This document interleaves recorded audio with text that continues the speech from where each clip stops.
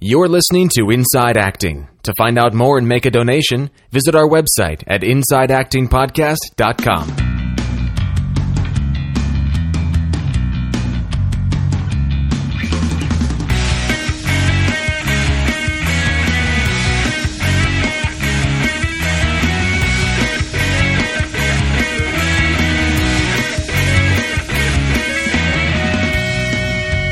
Hello and welcome to episode 95 of Inside Acting. I'm AJ Meyer. I'm Trevor Alcott. And on this podcast, we interview writers, directors, actors, content creators, whole breadth of people from the entertainment industry, and package it up into this podcast and deliver it to an internet near you. For people who haven't heard us before, we definitely don't purport to have the answers. We started this podcast because we're looking for the answers, and we wanted to sit down with people who might have the answers based on their results. And so that's what this is all about. It's just a conversation. So if you hear something on the show that you're in complete agreement with, or maybe that you're in complete disagreement with, we invite all sorts of feedback and conversation. So start to get in touch with us by heading to our website, insideactingpodcast.com. And on this episode, we've got nobody if we don't have somebody with answers. Amen. Mr. Kevin E. West from the Actors Network here in LA, one of actually our most requested guests. Yeah.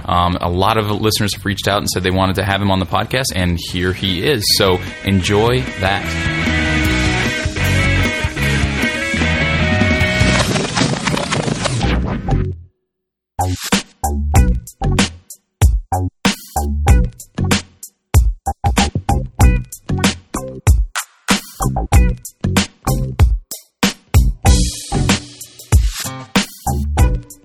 All right, so what's been going on with you, buddy? Oh, just recording the 95th episode of this podcast that I got with a good friend of mine. No. You know, it hasn't been an easy journey all the time, but it's been very rewarding, and I'm very grateful to be here. Thank you very much. One of these days, we should like do an episode where like you're the guest and I'm interviewing you, and that's the first half, and like the second half is I'm the guest and you're interviewing me. That'll be nice, man. You know, yeah, we'll call it the masturbation episode. Yeah, I haven't had a lot of interviews in my life, and I've realized, you know, sometimes I'm like, I want to be interviewed. Aww. You know, and I was like, Ask well, me questions. I have the platform for it, right? Like, what's It's in stopping me reverse. from just you can interview me, and then I'll interview you, and we'll bring Ben on to co-host to co-host the bookends. Wow. And then during the middle part, he'll be interviewing us. Okay, done deal. So what? I love that he's like this mythical. He's like a unicorn on our podcast. He like appears out of nowhere. We reference him all the time. A Patronus for you Potter fans out there, dude. Nice pop culture reference. Thank you so much. Wow. I feel like it was more Geek like a culture nerd. reference Yeah, even. more like Yeah. a geek culture reference. But well done. Well Thank you. done. What is this podcast about again? I don't know, actors or something. I don't know. What's new in your world, man? How was this week for you? This week was busy, extremely busy, and I can't even remember why. The biggest piece of news is that I have a meeting tomorrow. It's my second pilot meeting of the season. Der Boom. And that call came in just before we started recording. Yes. So, the appointment came in just before we started recording, but I knew it was coming. This was really fascinating how this happened. Like, I had a meeting, a lunch meeting with my agent, and hadn't seen him in a while, and wanted to tell him stories from the set of Broken Horses and that kind of thing. And I feel like I'm starting to truly live the distinctions of leadership and stuff that we've been learning in MITT and in all of our leadership trainings. And a lot of what it is like just really being with people, however, like meeting them where they're at, matching their energy. Like all of the stuff I've been learning about is really I can tell it's supporting me not only in the audition rooms, but in, of course, meetings. So this meeting was epic because what happened was at a certain point in the meeting, he started talking about himself, like his personal life. And I was just like, cool, I'm going to go there, And I just started asking questions, and we had this really epic conversation where literally he said multiple times throughout the conversation something akin to, I love you, AJ, man. I love, like, you're so open and, like, you get it, and I love talking to you about stuff and all. And I was just like, wow, this is crazy, because we've talked about on the podcast so often about just being generous and being with people and knowing that you're just, it's a relationship business. And so that by the end of the conversation, he goes, "What can I do for you, man? What do we need to do?" And I was like, "It's like, it's pilot season. Get me appointments. Come on, you know the answer to that question." And he's like, "Yeah, I know." I was like, "Look, use the film. I know you're going to." And he's like, "Yeah, of course. Use the film. Tell people, oh, he just came off a feature with what do I keep saying? Victor D'Onofrio. Yeah. He just came off a feature with Vincent D'Onofrio. Use that. And here are the offices I get called in a lot. Use that. Leverage that. And just, I don't know, make it happen. Like, let me know what I can do for you." It just was like the coolest, just most comfortable. I've had multiple auditions lately. I tweeted this the other day, I think from the Inside Acting account. I've had so many auditions lately that have been super comfortable when I was walking in. I realized that it was because I just my intention going in was like, these people are friends. They're my friends. Yeah. They're my friends, and I'm just going in to hang out with friends and do this thing with friends. Like you and I do with the ensemble or something. Uh-huh. So I walk in and I'm just like, these are my friends. Here's my thing. Oh, you liked it or you didn't like it, or I'm getting a call back or I'm not getting a call back. Doesn't matter. I feel like that's how you book The Office. Oh my God, more often than not, and if they want to, and it's what Blake Robbins was talking about in his stuff about just being you, about just being yourself. So I feel like, if I go in, I don't match the role, I'll book The Office, they'll call me in for something else, and I'll book something that matches me perfectly. Yeah. Like what you just said is, you're blowing me away right now. Like, you really are. You're blowing me away. This is a relationship business, and you are mastering relationships. It's essentially what it is. It's not manipulation. It's just being a good communicator. A good communicator, being authentic, being yourself, and also being more interested in... You've said this. This is your favorite line. Being more interested in them than they are in you. Yeah. Asking them questions, because we're actors. We're good at being... Yeah. We're good at being the what am I trying to say? Like the actor. We're good at putting on. Yes. Yes. Or hamming it up. But sometimes ask a question. That's all it takes. Just ask a question, and then really listen to the answer. Totally. Don't just what's her face in Fight Club say? Don't just wait for your turn to speak. Oh, I don't know the line. I love that movie too. Yeah. Ed Norton says something. One of our listeners is two of our listeners, three of our listeners are freaking out right now, going, "It's this line!" And they're yelling it at their at their iPod. So anyway, before we went on the holiday break, I went into the office, and the guy who is basically the main owner of the agency came up to me and congratulated me on the film. And a similar thing happened where we started talking about... I was wearing this nice new pea coat. Yeah, he talked about this. Yeah. Did I talk about it on the podcast? God, were we recording? I don't know. But anyway, yeah, I remember. That's the story, right? Where he was just we started talking about clothes. So relationship, right? Anyway, point is, last week, he comes down from his office to my other agent's office who I was meeting with, and he goes, "Hey, AJ's Middle Eastern, right?" Yes, I think he is. Whatever you want him to be, man. He's whatever you want him to be. Okay, great. So there's an FX pilot. I don't want to say the name just in case there's some NDA stuff. But there's an FX pilot that's being created, and I think the concept is that it's loosely based on Saddam Hussein and his sons. And I'm going in for it tomorrow. And it was, it really was a joint effort of my agency that I'm technically still hit-pocketed by. Yeah. And that's the craziest thing. And I just love it. I just love knowing that as soon as I book the next thing, I'm going to be signed as a full client, and shit's going to... With a legit freaking agent. People know that agency. Yeah. This is how I know that you're going to have a very successful career. It's because of that story you just told. It's because you know how to just be a friend. You know how to be real and just be a friend and care about people. It's an ingrained quality that you have just innately. But then the skill set that you've cultivated through the work you've been doing is just allowing it to be expressed so freely. And dude, you are going to be working non-stop for the rest of your life if you keep on going the way you're going right now. Wow, thanks. You really are, man, and that's you're blowing me away right now. Well, because you've got everything else. You've got everything else. You've got the talent. You've got the look. You've got the work ethic, and that's the missing. The only missing ingredient would be that one thing, which is just, are you a great people person? And you are, and it's not because of some book you read or something you heard in a seminar, about charming somebody. It's genuinely who you are, and now that you've got the skills to let that just flow out. It's been awesome to watch you on this journey, you know, Thanks, man. and to just that story right there, I'm like beaming inside right now. I'm like, shit, it begins. I don't know what to say. Thank you. I'm humbled and I'm excited and I love what I'm up to right now. That's the thing. You're up to big things, man. I love what I'm up to. I love the work. I know we keep talking about the podcast, but like if you can find a center near you, wherever you are, find a center that does transformational trainings and go in and just take the basic, like, you know, or whatever their first level is. And I know people are like, oh, there's levels and stuff like that, but I guarantee you, it will blow your mind. Yeah. It will blow your mind. Yeah. Like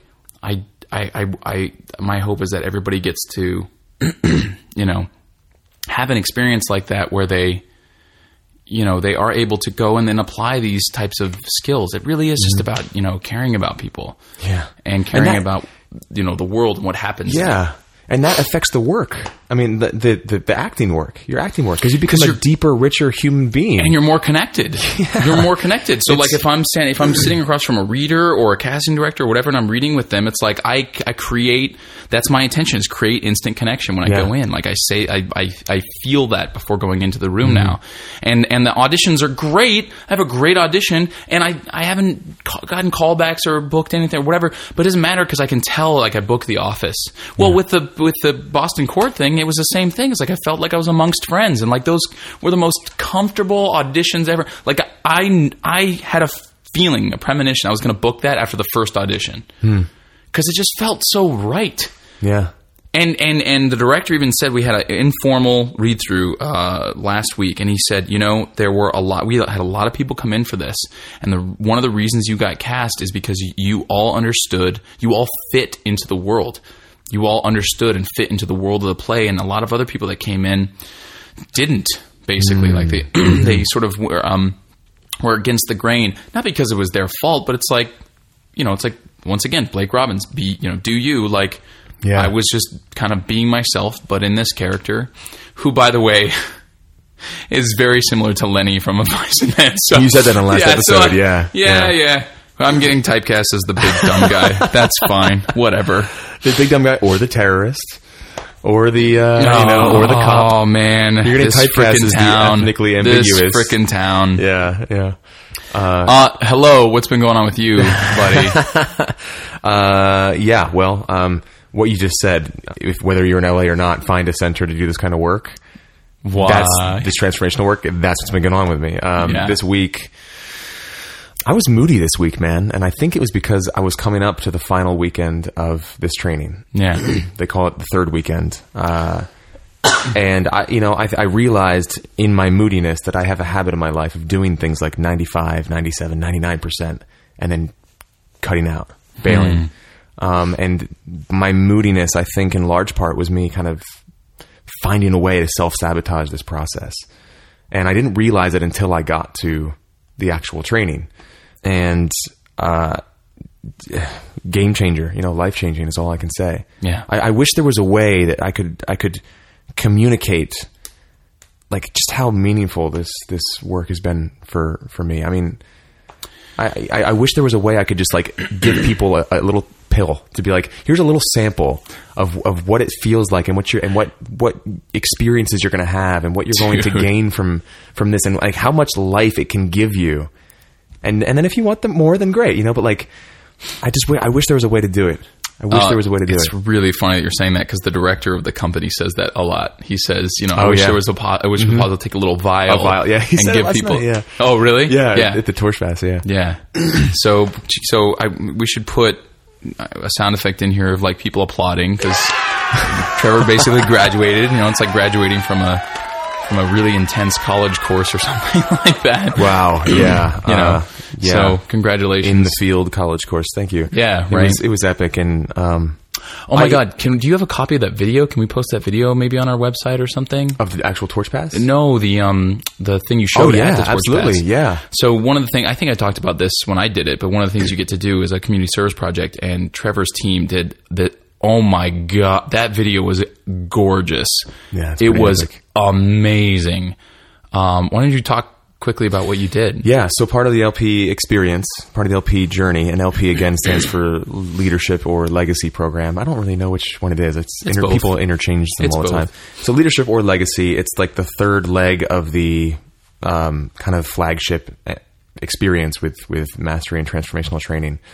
And it's the longest one. It's 4 months. And part of the arc of that journey, of that 4 months, is a community service project that you and the team basically create from scratch or somehow embark on. I think some LPs have done Habitat for Humanity, pre-existing kind of charities and whatnot. And this woman in our group named Maddie, who's just an amazing woman, when it came time to pitch ideas for our project, she brought like this whole like packet that she had like put together for this like vision that she has for a new organization she wanted to create called Unity and Diversity.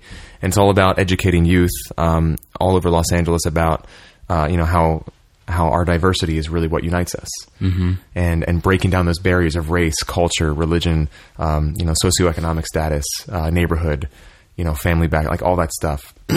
So we created a 1-day pilot program. We were on the Jim Henson studio a lot in Hollywood, and we did a whole curriculum from like 8 a.m. to 6 p.m.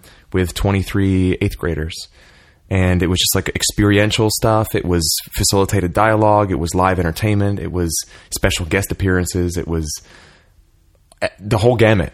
And it was amazing to be a part of something like that and to help develop the curriculum and then see these kids go from like totally shut down at 8 a.m. in the morning to like hugging each other and crying at the end at 6 o'clock because they realize, that nothing separates them except the stories they make up in their heads. It was epic. So yeah, I would be honored to post that video on the website. Yeah. So we'll do that. It might not be because do you have a copy? Yeah. It's on YouTube. Yeah, Wes put it on his YouTube channel. So watch the video. It made me cry last night. Like seriously, I was just so. I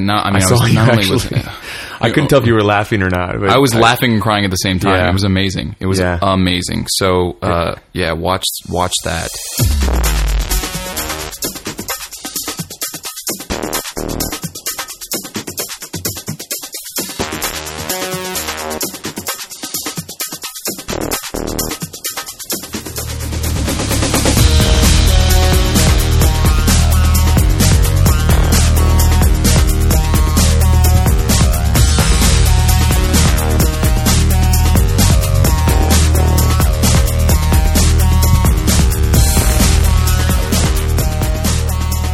Wow. Well, while we're in a space of gratitude, why don't we thank some people? Oh, yeah. For supporting us.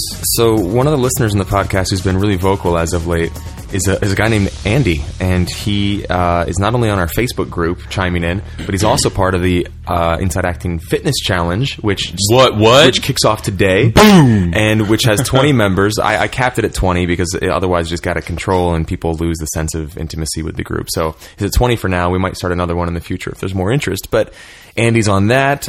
He's also donated now as well for the podcast. He sent us some money. Awesome. And Andy, thank you, dude. Thank you for being such a vocal supporter and for contributing your hard-earned dollars, because that is what makes the wheels go round when it comes down to it on this podcast. And if you're listening to us while you're working out, because this is the first day of the fitness challenge, bring it. Bring it. Second wind, IAP second wind. Yeah.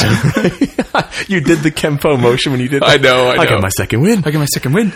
Sweet, man. So we have just a little bit of time here to squeeze in, not squeeze in, but briskly discuss. Urgently discuss 2 emails that we got. They both come from guys named Mike. And the first one's really interesting. Michael O, we'll say, writes in from Seattle, actually, and he's got a unique story because he's actually... he hasn't. I don't think he's left yet. I think he's leaving in March. Oh. So he wrote in from here. Okay, cool. But that's the story. I misread it. Yeah, then he's flip-flopped what we usually get, which is, should I move to LA? He's actually saying, should I leave LA? And I believe he's already committed to leaving. Yeah, I don't think it's a question. I think he's just like sharing his... Yeah, and we haven't talked a lot about this kind of circumstance in the podcast because I think most of our listener base tends to be in a certain phase of life. But Michael just had a firstborn. He's got a new son. And he said that changed things a lot for him. So he and his wife are going to be moving back to Seattle in March with their son. And he's basically saying, like, I've had a rough go of it out here. You know, I've signed with an agent. I've been auditioning, but, you know, not a ton of auditions, not much stuff. I'm a security guard at this entertainment, amusement park type place. And I'm wondering, is Seattle going to be, like, what kind of guidance can you guys give me, basically, is what he was going for. For me, I'm a big DIY guy. The more I am in this industry, the more I realize, you know, to steal a phrase from Mark Gant, you got to create your own door and walk through it. Mm-hmm. You know, I mean, it's one thing to play the game by everybody else's rules and you know, like, do A, B, C, and D and get in the casting office and, you know, get roles. I mean, that works, but it's so much of it is left up to chance. You can work your ass off and still just not be right for the part 200 times in a row. I mean, that happens. You can be a brilliant actor. You can be great at everything. You can be AJ. Boom, right here. But 200 times in a row, not be right for the part. Yeah. And what does that do to your... I'm approaching that number. Yeah, well, yeah, you and me both. So that, you know, that can do a number on your spirit, you know, and that can do a number on your attitude. And I'm not saying that Michael is this way, but I really believe that if the focus is on creating work, on what the work is really about, it's not about getting a job on a TV show. I really think it's about what is our purpose as artists here. Yeah, you know, it's to tell stories. It's to you know, transform the world. Yeah, through the stories, and storytelling is the only way culture has ever been transmitted from one generation to the next. Mm-hmm. Throughout history, the way we transmit culture is by the stories that we pass on to the next generation, and that's what our art is about. Mm-hmm. You know, TV shows are a mechanism. There's a lot of crappy TV shows out there that are not nearly as effective as they could be, or maybe they're too effective at transmitting culture, certain aspects of it. But if that's what this is about, and it is for all of us, I believe, then why wouldn't you be making your own films? Why wouldn't you be taking an active role, especially in 2013, in creating your own stuff? So I'm talking a lot now, I know, but he says basically, I want to go to Seattle. It's got a burgeoning film /acting/theater scene. I'll have the opportunity to make my own films, you know, be a full-time dad for a year with my newborn son. And I say, rock on, dude. Yeah. I say, go for it. Absolutely. Like, his email made it very clear that's what his gut is saying. And just the enthusiasm that I was reading in his words, I was like, done, dude. Done. Yep. Done. Nothing will stop you, no matter where you are. I mean, being in LA makes it easier. But if you want it, nothing. I mean, he can write a brilliant film and shoot it wherever he is. Yep, and it will get to Hollywood if it's meant to be. Yeah, yeah, and you know, wherever, Tribeca, like whatever, you know. Yeah, he says, you know, the thing about, you know, burgeoning film, television, theater scene, but honestly, Seattle's had a major regional theater scene for a very long time, and I know, gosh, so I'm, you know, working in San Francisco, I've met a bunch of actors who worked in Seattle. Working here, I've met a bunch of, you know, people who've worked in Seattle. So, yeah, it's a big deal. The only thing I was going to add to what you just said, which was so spot on for me, is this, and this goes not just for Mike, but Michael, but for all of our listeners. What is your intention? Because, you know, with Blake, he said, you know, he's like, his wife got pregnant and he could have given up acting altogether, or he said, you know what, I get to start making money at this.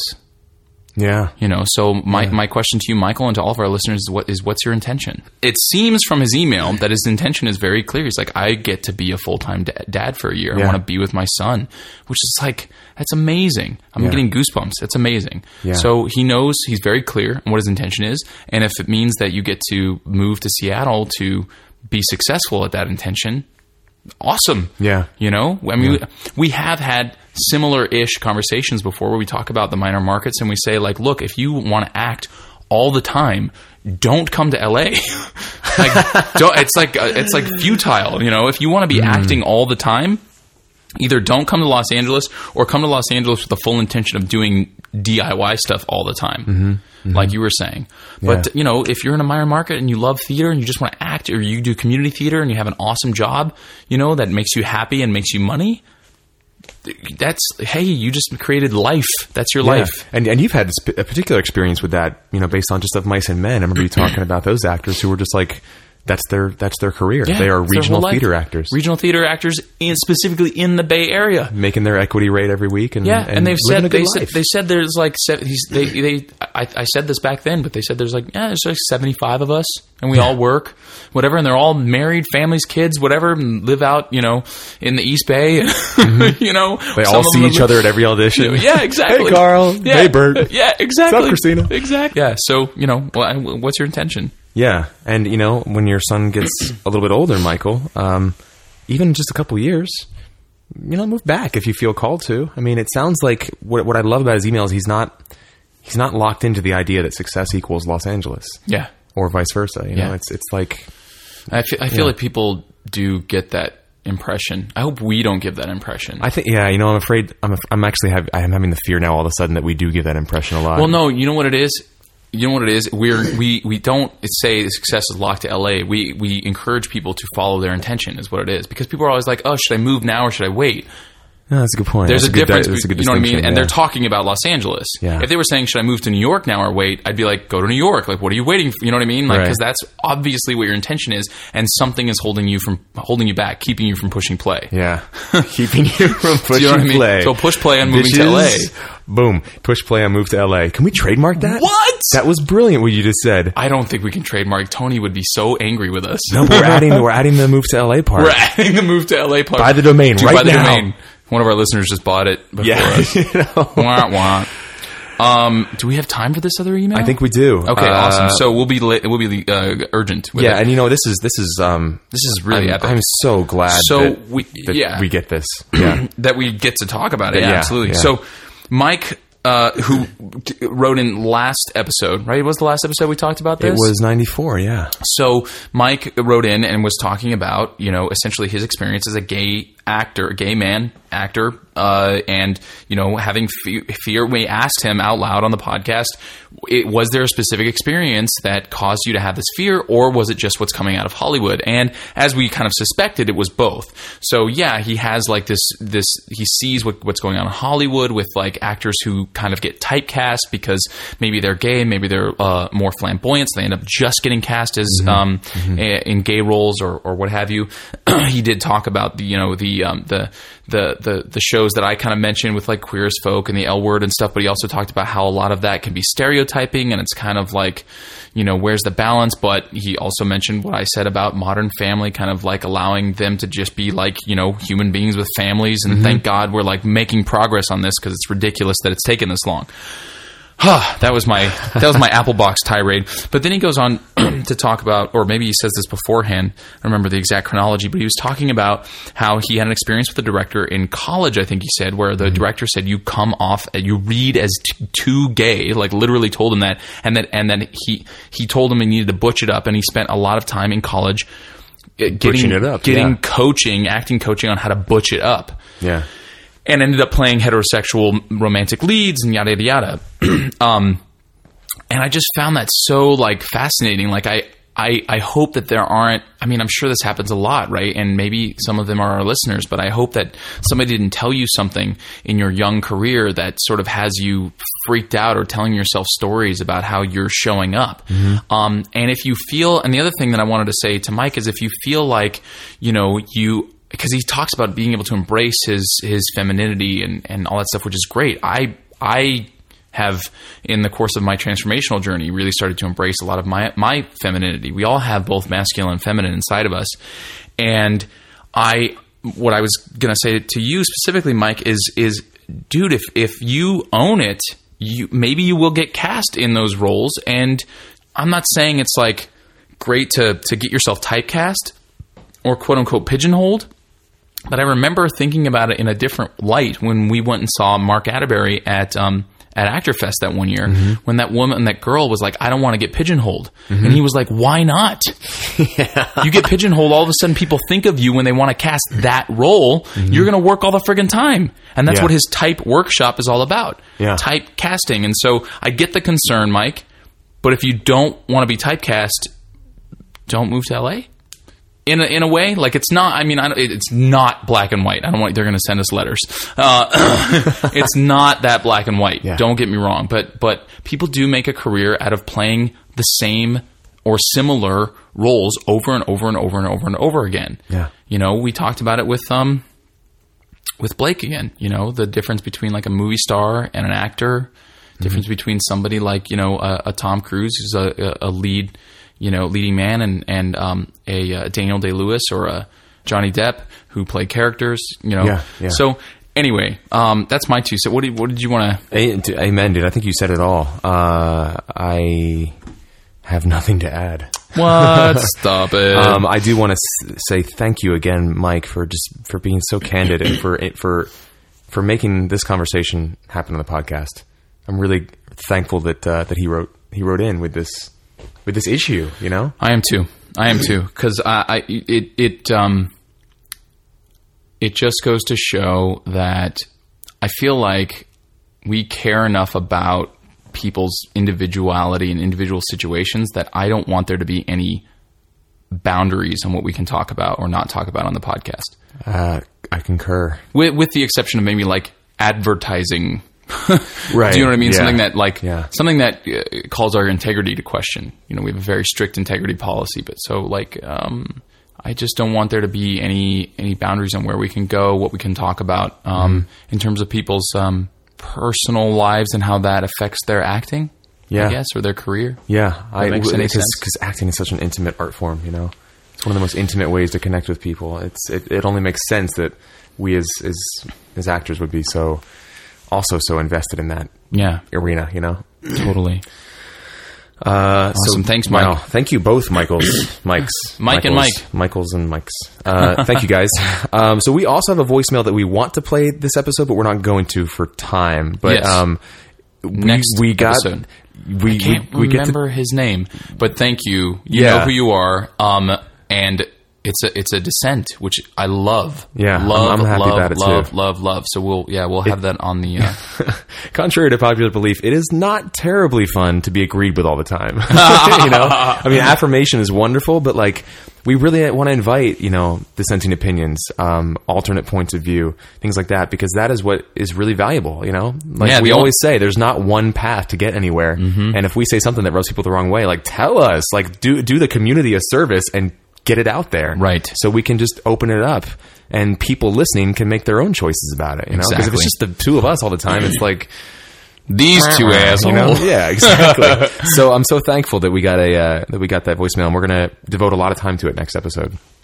Rock and roll. In the meantime, we have part one of our two-part chat with Kevin E. West, founder of the Actors Network, an actor himself, as well as a writer, speaker, author. I mean, he does, you know, again, a multi-hyphenate.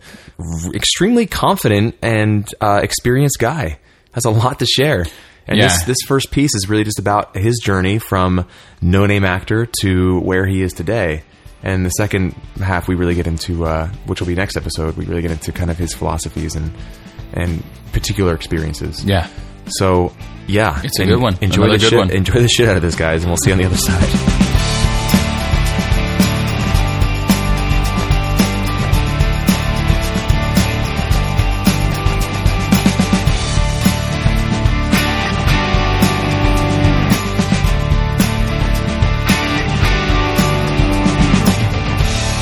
So, hey, everybody.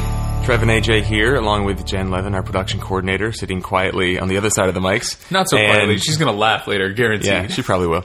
We're thrilled to be sitting across from Kevin E. West, who is an actor, first and foremost, but then also a writer, an author, a speaker, a filmmaker, producer, and founder of the Actors Network. And Kevin's kind of a unique... well, first of all, hi, Kevin. Hey, man. How's it going? Thanks for being here. Sure. We're just going to talk about you. Sit there quietly. Yeah. We're going to quote your resume.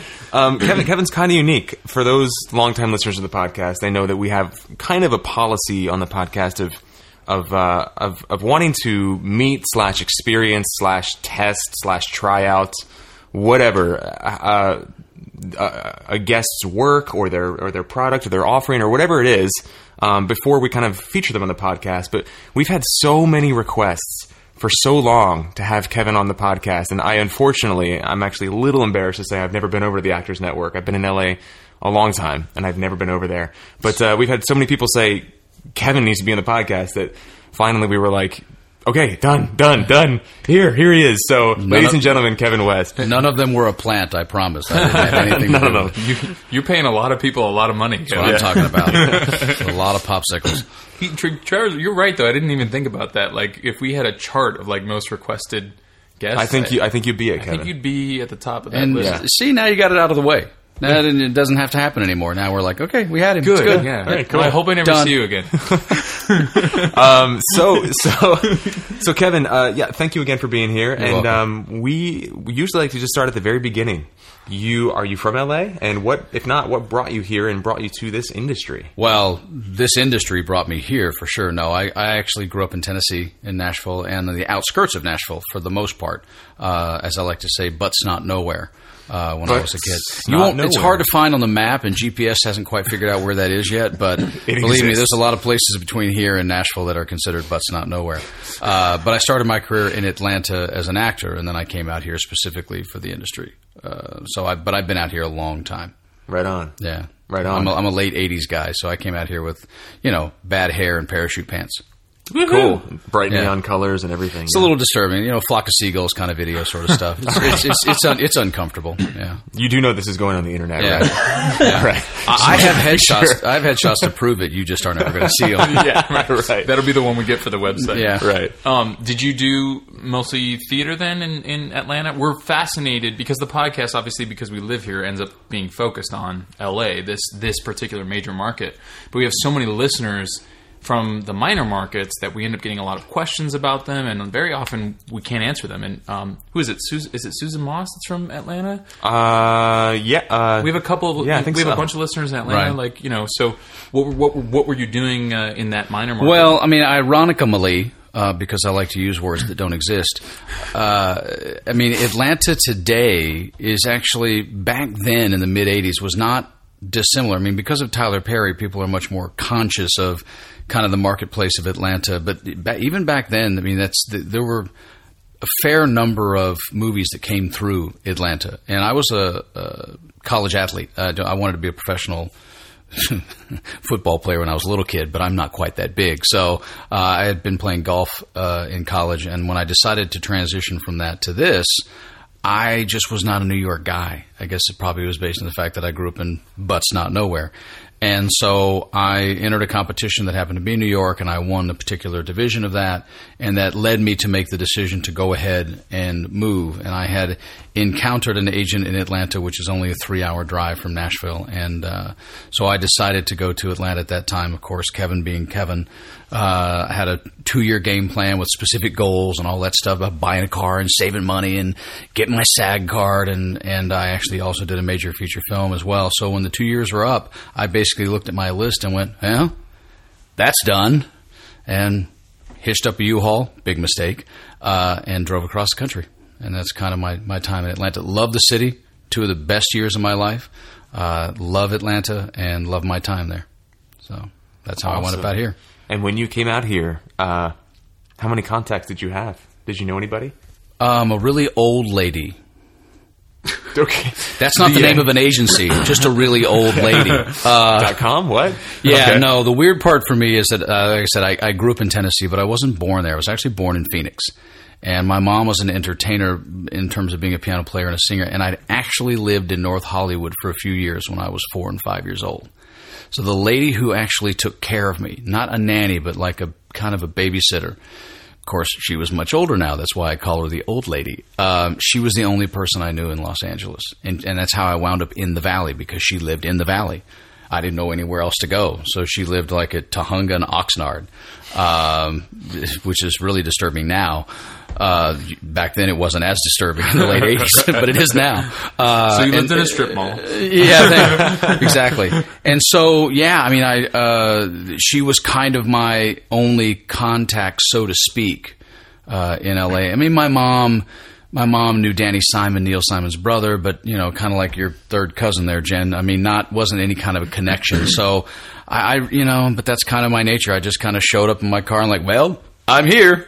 Let's start. And so that's kind of how it happened. That's funny, because that was actually going to be my next question. Like, if you don't know where to start, and it sounds like based on what you did in Atlanta, like you have a way of creating goals for yourself and going after them. Like, what what did you decide was going to be the first thing that you did when you arrived in LA? Well, oddly, with all these years later, AJ, one of the things that I'm actually starting right now to spend more time doing is actually what I have not done for many years since I started the Actors Network, and as well what I did the first couple of years I was here, because right as I was leaving Atlanta, one of the things that I really wanted to make sure that I did was stand-up comedy. And I didn't want to be the age I am today and go, shit, I wish I would have tried that. So I had just done a couple of sets, really poor sets, I'd like to add, in Atlanta at the Punchline before I drove out here. So ironically, the first thing that I really spent a lot of time doing, and you got to think late 80s, 87, 88, this is Sam Kinison time, this is Gary Shandling time. Yeah. Damon Wayans was in my acting class. Wow. I almost got in a fight with Dice Clay on the street at the Comedy Store. I think he starts fighting with everybody. Yeah, really not difficult to do. Anyone should just start talking to him. So this was Hi, Dice. Yeah, this was a time that was kind of when comedy was sort of, stand-up was kind of blowing up. And so I while I was, got pictures and I was sort of submitting myself, my first 2 years here, 87 and 88, really wound up getting dedicated a lot to doing stand-up, and I was with an improv troupe and doing sketch. It's also when I started working really hard to get rid of my southern dialect, because I did have one, as well as starting to work really hard to lose it by also perfecting doing others, which is one of the reasons why I do so many accents and dialects relatively well, to the extent that I'll be at about 13, 14 Australians to play an Australian on Lost. So that's where that whole thing. So my first 2 years, man, was all about comedy. And then now my whole resume is hour drama. So it's weird. It's just weird. So what was that like? You moved out here, you knew a little old lady, and then the stand-up thing happened, and now you're working in mostly hour-long drama kind of type work. So what was that journurney like? I don't even remember how it really happened, Trevor. I mean, in '89, when I decided, okay, well, actually, that's actually not true. The link is this, and this goes to sort of talking about the business. We think of things as just being a performer. Like, I like just performing, so I'm going to go get some pictures, and this is what I'm going to do. Or I'm from butts not nowhere, and I do theater, or whatever it may be. One of the first lessons that I had to learn getting here was, and I've called it this for years, areas of industry. I've identified 43 different professional performer professions in this city. 43 that you can make a living at just doing that. We as performers like to say, well, I can do it all. Well, yeah, but in L.A. to try and say you can do it all without having any credentials of doing anything, if you try to pursue them all, you just get run over. And the first experience for me for that was stand-up comedy, because you can't be, and especially then, you can't be a successful stand-up without going on the road. You just can't be. That is part of what I call that profession. And it slapped me in the face, because I was off doing stand-up, and I had gotten my demo reel, and I got some of my sets taped at this old club. God, what is that club now? It's next to the St. James Club on Sunset. It was called Carlos and Charlie's. I don't even know what the hell it is today. I think they just bulldozed the damn building. But there was a booker in town, a guy that was pretty well known named Bob Zaney, and I got a phone call from him one day. And this is going towards the end of '88. And he goes, hey, Kevin, your demo reel got submitted to me, and I saw it, and I'd like you to book you to be an opener. And I was, for the moment I was on the phone, this is like real life stuff. I'm going, cool. And he goes, in Mississippi. And I just went, huh? And all that hit me at that moment was, wait a minute. I just got here. I didn't come here to go spend 265 days on the road. I don't even know anybody yet. And so I told him to hang on a second. I'd call him right back. I hung the phone up. I remember standing in the apartment that I lived in on Laurel Canyon near Oxnard. And I went, yeah, I'm not doing that. And I put all my notebooks, all my tapes in a box. I called him back. I said, thanks very much. And that was the beginning and the end of me being a stand-up. But I'm very glad that I did it, because I know what doing stand-up, and I recommend people doing stand-up to anyone. I think every actor should have to do stand-up. It is an outstanding training field. Outstanding. Because it's difficult. And I was good at it. I mean, I worked really hard, but I just didn't want to go on the road. So at that moment, I kind of went, wait a second, I want to do, scripted dialogue, acting stuff. And so right around that time, late '88, I mean, I did the first annual, I don't think they do it anymore, but I did the first annual Funniest Person in the Valley contest at LA Cabaret with Tony Sepulveda, who's now the Senior VP of Talent at Warner Brothers. He was a comic at the time as well. We laugh about that to this day. And so I suddenly was like, wait a second. So I started, submitting myself stronger and stronger. And I read for China Beach at that time. And the next thing I know, I read for General Hospital, and I booked General Hospital, and I booked Matlock right after that. And after I booked Matlock, every single thing I did since then was hour drama, which I can do. It's not hard, but I'm kind of that walking contradiction. I like to kind of like him. I'm more of kind of a Jon Stewart, Bill Maher, kind of Dennis Leary sort of smartass kind of funny. I'm not really like Seth Rogen or Adam Sandler kind of silly funny. I'm a little more political, intellectual funny. And so now I'm just now starting to, as we speak right now during this podcast, I'm bringing comedy more back into my life. But man, I mean, it's 50 television shows later. I just finished shooting Touch, with Kiefer Sutherland. So it's just part of my resume. I'm probably not going to get away from it, but I can choose to bring comedy back into my life. Right, absolutely. And what I'm hearing is a lot of specificity in your approach to your career. I mean, 43 different areas of expertise, I guess you could say, ways for professional performers to make a living. So how has this specificity served you on your journey? Well, I mean, I think, Trevor, for all of us, it's we just simply go, gosh, give me something to do, give me something to read, give me something to perform. All right, well, I'm sitting in front of a microphone, so I could go into my voiceover voice. Voiceover is one of those areas of industry that people go, oh, you got a good voice, you should ... Do you know how hard it is to build a voiceover career when you don't have dick on your, it's difficult. It is a difficult profession. And that's one of those things is, to me, you can either sit around and continue to be overwhelmed or understand that this entire business is like a huge room of dominoes. But while they're all connected, sort of, the reality is that each one of them has a face, and it's called daytime television, which is not the same as half-hour television, which is not the same as hour television, which is not the same as being a game show host. If you become successful at one and everybody knows you, that can knock over other dominoes for you. But most of us are so busy trying to kind of put a footprint in Hollywood when we get here that we're busy just kind of looking at breakdowns or now looking at anything on a website and just clicking and submitting for everything. And it's hard for us. It is very difficult to have the discipline to pick a couple of areas and really work hard at them to try and make some inroads. But putting stand-up down when I did, it was one of those things. Who knows what I might have done if I'd taken that trip to Mississippi, and I have no clue. But I knew that I wanted to do scripted film and television. That's what I knew. And so, I decided to put it down and do it. But I do think everyone looks at, oh, well, look at so-and-so, he, blah, blah, blah. It's like, yeah, but you have to look at someone's beginning. Mm-hmm. You have to look at someone's inception point. How did Hollywood first come to know them? That will always be the thing that opened a door for them. You can't just go, oh, well, so-and-so is blah, blah, blah today. It's like, go all the way back and look at what it is they did first. And I make this joke all the time. How many commercials do you know Will Ferrell did? Answer? Zero. Zero. I know. Zero. Yeah. Before Saturday Night Live. All he cared he about... He did some joke ones for Apple that were actually Apple sanctioned and shot, but I don't think they ever aired on television. That was post SNL, but that's post his success. Yeah. Oh, I'm talking about pre-SNL. Oh, gotcha. My thing always is, people always go, but look at Will Ferrell. He does movies. Look at Will Ferrell's life at what he did prior to us ever seeing him on SNL. And what did he spend his time on? And it's the hardest word for us. Focus. It's the hardest word for us because Hollywood is all around us at all times. There's all kind of shit going on. And it's like, and you'll spend 10 years, and next thing you know, you'll have gotten nowhere. You will have kind of lightly scratched 10 dominoes, but you won't have knocked one of them over at all. And that was that hard decision that I made at that time. There was a guy I did stand-up with back then, and we would do all these little tiny goofy-ass clubs and stuff.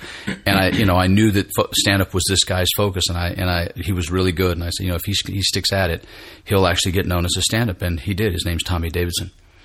I used to do little bad clubs at like Pico and shit. But Tommy Davidson was, weighed 120 pounds soaking wet. This little skinny black kid, but he was really good. And I'm like, if he sticks with it, he'll get somewhere. And he did. Yeah, I know. Wow. I don't know him personally, but I know who you're talking Yeah. about. Yeah. I love. I want to connect these two dots. You were talking about, someone's inception point, and I feel like what's super powerful about what you're talking about right now is that one of your inception points, if not your most powerful inception point, started with the word no. And that is like that. I think that's a huge lesson that actors could learn from you, because it is so difficult for actors to say no, because we are doing that thing of like, I want to do everything, or I could do everything, or I just want to perform, or just give me a job for Christ's sake. And when is this opportunity going to come around again? Yeah, it's both. It's that we look at a lot of things as this is my one shot at the title. Yeah. Like that happens a lot when we're out places, when we meet somebody, or it's like, I gotta have sex with him right now. And so we come at people in what I like to say in a way that would disturb any male or female if somebody of the same or opposite gender was coming at them personally, physically. It's like it would be called having no game. Actors have a difficult time with game because it is that. It's like, this opportunity is my shot at the title, or anything I say yes to other than saying no to stuff is going to cost me. But you can't say yes to everything in your mind every day running around. You just can't do it, because there's a yes everywhere. There's yeses walking out your door every day. I mean, now on electronic casting, I mean, there are 500 things you could submit for, AJ, a month. Mm-hmm. Back when I was here, we only had student films. That was pretty much it, outside of, then they came up with limited exhibition, and they called them SAG experimental films, which are all now called ultra low budget, SAG modified low budget, and short agreements. But they had different names for them. But maybe there'd be, 15 things a week for someone like my typed in, or you guys typed. Now would be 200. Mm-hmm. You can run around literally and spin yourself into syrup. It's really easy. Mm-hmm. And learning how to say no, man, it's been a conversation of mine at the Actors Network, something I came up with. I don't know what year I started doing it, but the power of no. It's a subject that I've been talking about for 20 years, because it's tough. Because the no, there's no one telling you have to say no, and it's not obvious why you have to say no. You have to decide to say no for your own self. It's really difficult. But man, if you don't, between the traffic, the fact that it always seems like it's the same day weather-wise about 347 days out of the year, family visiting, going to Disneyland, wanting you to go with them, you'll look up 4 years will have gone by in Los Angeles. You're like, what the hell happened? Mm-hmm. I can definitely relate to that. I figured you could. I can definitely relate to that. Yeah. I mean, and it's also, I don't know, relating it to my own journey. Sometimes I feel like, well, it does feel like I'm making progress, but what is, where should I be? And then you start comparing yourself to other people. It's like it's a dark path to to find yourself walking down, and it follows you. The dark path doesn't ever leave, man, because it's the path you're walking on. Mm-hmm. If somebody could have said this to me 25 years ago, and I just say that out loud so it resonates in the podcast, I think that you should judge yourself only by the following, and this is literally the criteria that I've come up with in my time, and it goes specifically, Trevor, to the areas of industry. How many people in an area of industry are willing to consider you? That's it. That's the statement. However you want to define consider, we could do that a lot of different ways. But making that statement covers two exceptionally important things in any profession, much less this one. How many people are willing to consider me? Okay. Two things exist. Number one, if they're willing to consider you, then they at least must know who you are. Mm-hmm. The old, it's who you know. Well, shit, all of life is who you know. If you know the guy that works the door at a bar, you get in. That's the same damn thing. Hollywood's just a list, like a bar. That's all it is. So by saying how many people can consider me, by definition, that means how many people that have met you and know you to consider you matters, clearly. And what are you doing about it on a weekly basis, AJ, to increase it at all times? And the second part of that is, especially today in Hollywood versus even when I came here, but always, if someone's willing to consider you, then they must think that you're proficient enough at whatever it is that they do to make you considerable. Because everybody's an actor. Everybody claims they have a good voice. That doesn't necessarily mean that you're good enough in that booth to do voiceover on a professional level for a $10,000 job with sound engineers sitting on the other side of the room, needing you to get this in and get it in every single time in 30 seconds without screwing it up.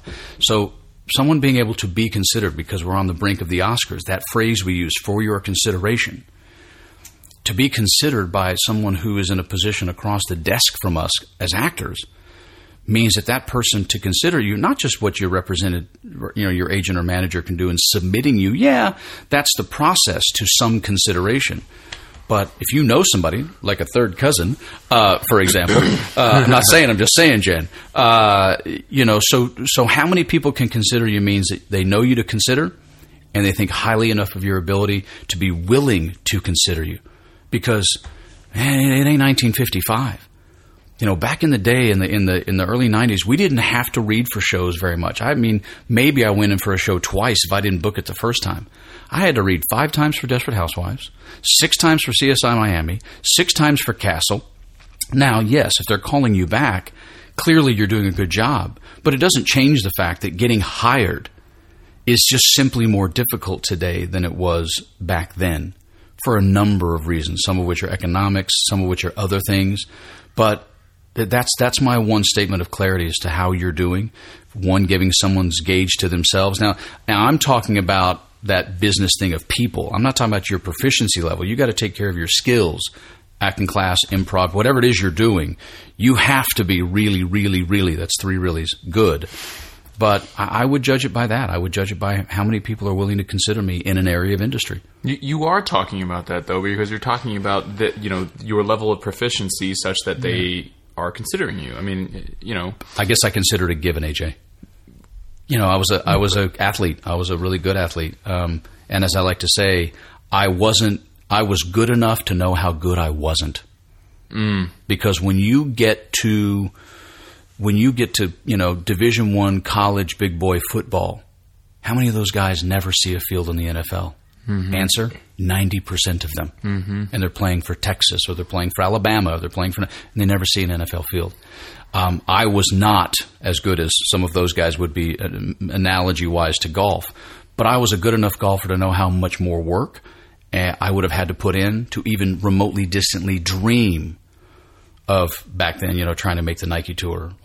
I was just good enough to see how far I was from the top. And that climb, the short climb to that place, is much harder than all the way up. Getting from the ground to, let's say, 90%, that's the easy part. Getting from 90 to 99, that's the hard part. So, I guess I just consider it a given, but part of our issue is that we don't practice what it is we're supposed to do in a real-world environment enough, AJ, to actually determine whether or not we're proficient. Acting class is important. It's necessary. It's all those things. But by God, it is not your ass walking into a room with 3 people sitting on a couch and a camera staring at you who are bored out of their mind. You're the 47th person out of 50. They're looking at their watch. They got their phones going off 17 times. They got other things in their mind like, geez, please, this person. You go, hi, how you doing? And then now you're also doing it really for camera for people who aren't even in the room. And that environment is not at all the same as your acting class. It's not at all the same as your friend who rented a camera for the weekend with, 2 friends and a goat and a guy named Billy to shoot, an ultra-low budget film or a web series, which nothing against those things. But your butt's not on the line emotionally and psychologically like it is when you go read for a real legit job. That's why I'm such an advocate of people going to as many auditions as they can go to all the time. And funny enough, since you said it 10 minutes ago, and learn how to say no. Audition for everything you can and learn how to pass. Because passing is a part of this business. And you need to learn how to say no when someone calls you up and they want you. We're horrible at saying no when someone, hi, it's so-and-so, and we'd like to hire you for, and we'd like to hire, and we just get all tingly, and the hair goes up, and we're calling family and friends and shit, and we're putting stuff on Facebook. It's like, wait a minute, what did I just say yes to? Is this worthy of me? And even if it is worthy of me, do I really want to do it? That's being a phrase that I've used for many years that has nothing to do with credits, nothing to do with your union card, and nothing to do with how much money you make as an actor. Being a professional. A professional can say no. A professional can discern between what they submit for, what they're willing to go up for, and what they aren't. And this has nothing to do with age, nothing to do with gender. It has to do with your attitude. So, proficiency is not just what you do in class. So what would you, I'm curious then, because I don't know that anyone's ever had that comprehensive of a view on what it means to be a professional on the podcast. And we've had so many discussions about how, in fact, I think Blake even says it, like Hollywood, he said it in the last interview we did, Hollywood hires bad acting all the time. Isn't that what he said? Or something like that? Yeah. So what are your thoughts on like these actors who are super professional and they work their butts off as far as the business aspect goes, but they don't necessarily have the same talent level that, say, another actor who's doing this, who's working just as hard has? Sure. Do you get what I'm saying? Like, they somehow have created those relationships, and maybe they've created the more, because the way that I break up what you were saying earlier about those two, to be considered, those two things in order to be considered, is that it sounded like to me that one was personal, one was professional, or one was personal and one was your skills. Yes, one is personality and one is skill set. Right. Correct. Yeah, exactly. So what I'm saying is, like, there's a lot of people out there that have a ton of personality, a ton of business acumen, that work all the time and are sort of, it seems to me, lacking on the sort of the skill side of things.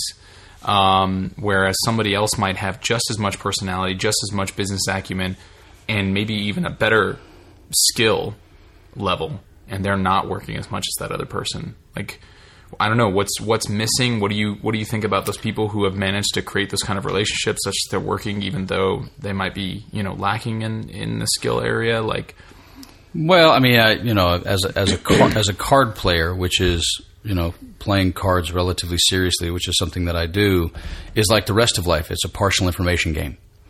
And we as actors are constantly dealing with partial information because what percentage of this town doesn't know you, doesn't know me? That number is typically always going to be higher than it is lower until you're quote-unquote a name actor. And it's no different for me, AJ. I have a long, long resume, but I'm still not a star. And by God, I should be. So, yes. I mean, I've mastered the ability to work and make money in this business, and yet I'm still not, by definition of, as I call, Hollywood Q and TV Q. Hollywood Q is the internal community here. TV Q just being the old phrase we used for the Nielsen ratings of, how much somebody would know me if I was walking in a mall in Cleveland. And unless they watched any one of the shows I'd done a lot, they wouldn't know me from Adam. So, but a lot of what you just brought up is just access. My question always becomes, what are people doing to make sure that they're accessible? And our community in general is really good at going to class, and we're really good at going to actor parties, and we're really good at doing a lot. We're not very good at going places where we might have to run into somebody that we're afraid is going to judge us for being an actor. And it keeps us not only away from those kind of events, premieres, or those sort of things, or talking to those people, it keeps us on Facebook and Twitter, which when you're not somebody, no one gives a shit about.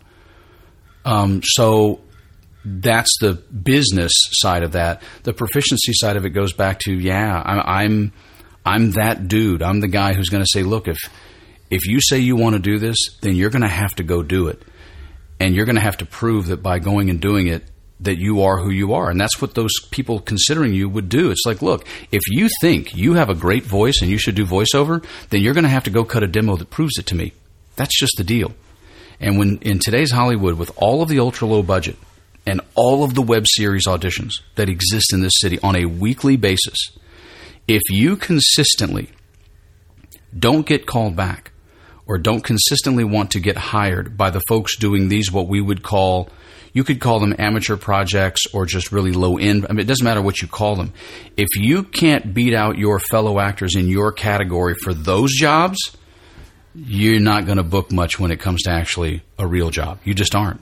And I measured it way back then. I measured it on student films. That's how I measured that back in the day, because that's all we had. And thought, if I go audition for student films, because SAG members can do student films, if I can't get called back or book those, I'm going up against my fellow peers, so to speak. Not the stars, but people that have. But I did book them. I did get callbacks for almost all of them. So that's how you start measuring yourself. And you do measure yourself by having a legitimate professional, one of those people that we would want to consider us, actually see your work however they see it. And the proof in the pudding is, do they call you in? Because a lot of actors got a lot of friends in the business and can't figure out why those friends don't think of them when they're doing blah, blah, blah. And I'm the guy that always winds up saying the thing no one wants to hear. Have they seen your work? Oh, yeah. Then your answer is they don't think much of it. But we don't want to hear that. Mm-hmm. and they will never really say that to your face. Yeah. So, I don't like having to read for Castle 6 times, but in my category, when there's 5,000 guys in the city that are qualified to read for a Top of Show guest star on Castle, if they call you in 6 times in 3 seasons, you're probably doing something right.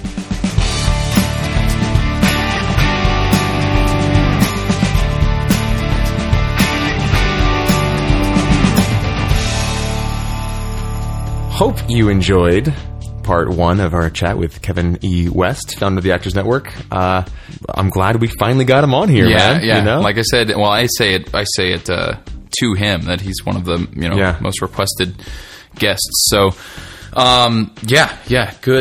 good stuff, and look forward to the second half, and we'll do our debrief after that. Yeah. Pick of the week. So, this was actually my pick of the week last week, and I almost feel like it shouldn't quite be a pick because I actually don't know it terribly well. I'm in the habit these days of picking picks that I'm only like partially experienced with. Like, I feel like my pick, to be official, I have to like know it inside and out, which is just a story. But this pick is a book that I read the introduction to and the first couple pages of the first chapter, and I was immediately sold on it. So I actually haven't read the whole thing. So it may suck. So disclaimer. The first 20 pages are amazing. But you never know, man. I've it's been there, Yeah. So the book is called Accidental Genius by a guy named Mark Levy. I've heard of this book before. And it's like, we talked about The Artist's Way on the podcast, dozens of episodes ago. And I think we both talked about how valuable the morning pages exercise was for us. And I don't do it every day anymore, but I'm still pretty consistent with it. I still do it at least a couple times a week.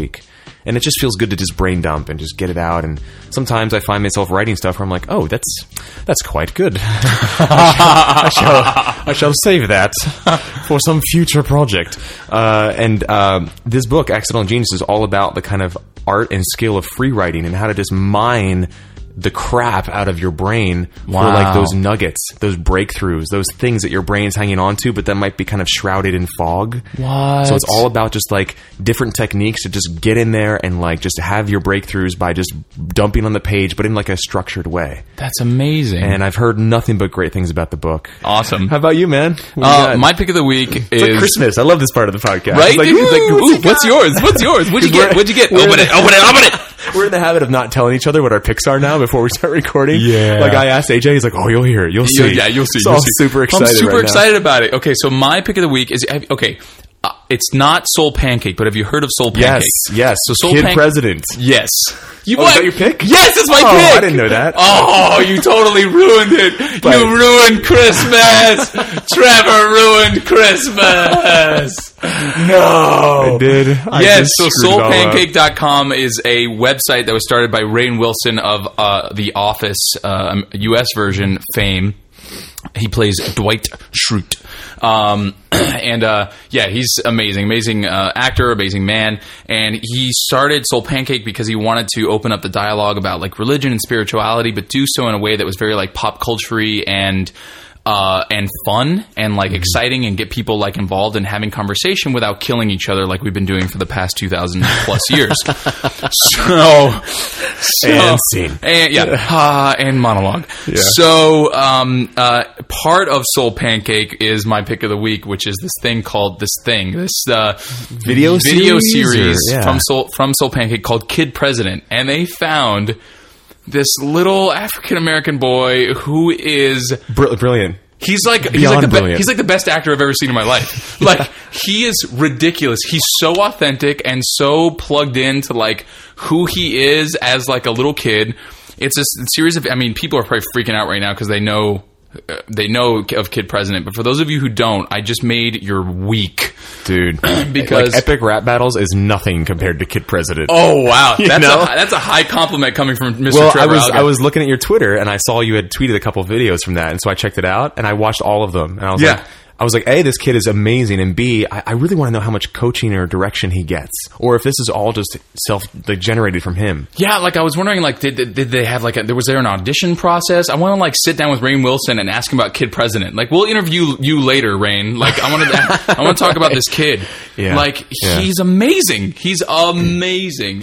He's super funny and like really genuine, and everything. All the videos are very inspirational, which is the other thing I like about it because of this transformational work that we've been doing. Like, I really love inspiring people and getting people to like take on their lives and getting people energized. And he does this whole thing about like, give a pep talk today. Like, just go out and like give a pep talk to like somebody you know or somebody you don't know, a stranger or whatever. Yeah. And I don't know. It's amazing. I just made your week. Go watch them, tweet them, Facebook them. Let's get the word out. President for president. Definitely have a link to that on the website. Yes. Yeah, God, those videos are great. So good. All right, so I think that about does it. Yeah, I think so. So we wanted to reiterate our announcement. We didn't say it in the last episode because we're still putting the details together. So something is happening on March 12th. It's a live podcast recording. And there are more details to follow. But if you want to be there, if you're in the LA area and you want to come to a live recording, please send us an email, insideactingpodcast@gmail.com. It's the easiest way for us to keep track. And do not cancel. Do not show up. That's unless pretty crucial. Someone is bleeding or dying or something, because it will make us look very bad. If you are a union member, you can sign up on the SAG Foundation website for the event when the sign-up goes live, which I don't think it has yet, but we'll put a link on our website when it does. And the thing is anyone who's in the union, who's ever gone to these events, knows that if you sign up and you cancel, if you're a no-show without giving them proper notice, you get like a demerit. You get like a point. So if you're non-union and you're a listener to this podcast, it's really awesome. They're giving us the opportunity to extend an invitation to our listeners, union or non-union. So if you're non-union, email the podcast. We'll get you on the list, but if you don't show up, then you're making us look bad. Because and you're kind of making yourself look bad too. Let's be honest. Truth. Hashtag truth. So yes, March 12th, 7 p.m. Ish. I think. We'll know for sure. We'll know for sure. But Anyway, the point is, we want to keep reminding people about it. So check that out. Also, go to our website, InsideActingPodcast.com. We've got signups there for our new newsletter. We've got all of the links to everything else that we do: Twitter, Facebook. And all that good stuff. Voicemail, PayPal, which brings us to our final point, which is this podcast is, as of now, completely listener supported. So we can't do it without you guys, and we really appreciate every penny that we receive from you. So head on over to the website. There's a donate button on the right-hand side. Click on it. You can donate $3, $5, $10, or $20 a month to become a patron, in which case we'll put you on our patron page with a little picture and a bio, or you can do a one-time, one-off donation. Yeah, and any denomination. And on the patron note, because we've talked about these kind of cool things we have in the works that patrons are going to have kind of first dibs access to. I got to play with the version, like the second beta version of our iPhone app this week. And it's shaping up to be pretty cool. That's awesome. It's going to be nothing crazy. It'll probably be free, or if not, it'll be $1, and we'll just pay the developer who's doing it just because he's amazing. He's just doing it in his free time. Just a friend. Esteban is his name, by the way. If you want to be in touch with him to develop an iPhone app for you, let us know, and there you get go. You guys connected. But that's coming. That's coming, and we are really going to rely on our patrons for feedback and chance to play with this stuff. We've got the ebook coming out still. We're still working on that. We've got all sorts of fun stuff that we're excited, and it's just another way of saying thank you to the patrons to really not only get their feedback, but also to just let them see kind of the cool shit we got going on. Yes, sir. If anything ever, I'm going to go ahead and say this. If anything ever is going to cost money, if we're going to charge for it, I'm going to go ahead and say if you're a patron, you get it for free. Wow. Because you're already supporting the podcast. I agree. Yeah. I agree. Especially on a monthly, if you're recurring donation. Even just $3 a month, that's less than $1 an episode. That goes a really long way for us. Yeah, it does. And to thank you, we want to just not only feature you on the website, but also make sure that you get everything that we could possibly offer you in this podcast, just for showing your support that way. So, bam, that's it. Bam. episode 95. Bam. I'm Trevor Algatt. I'm AJ Meyer. We'll see you next week. And in the meantime, not cool, Robert Frost.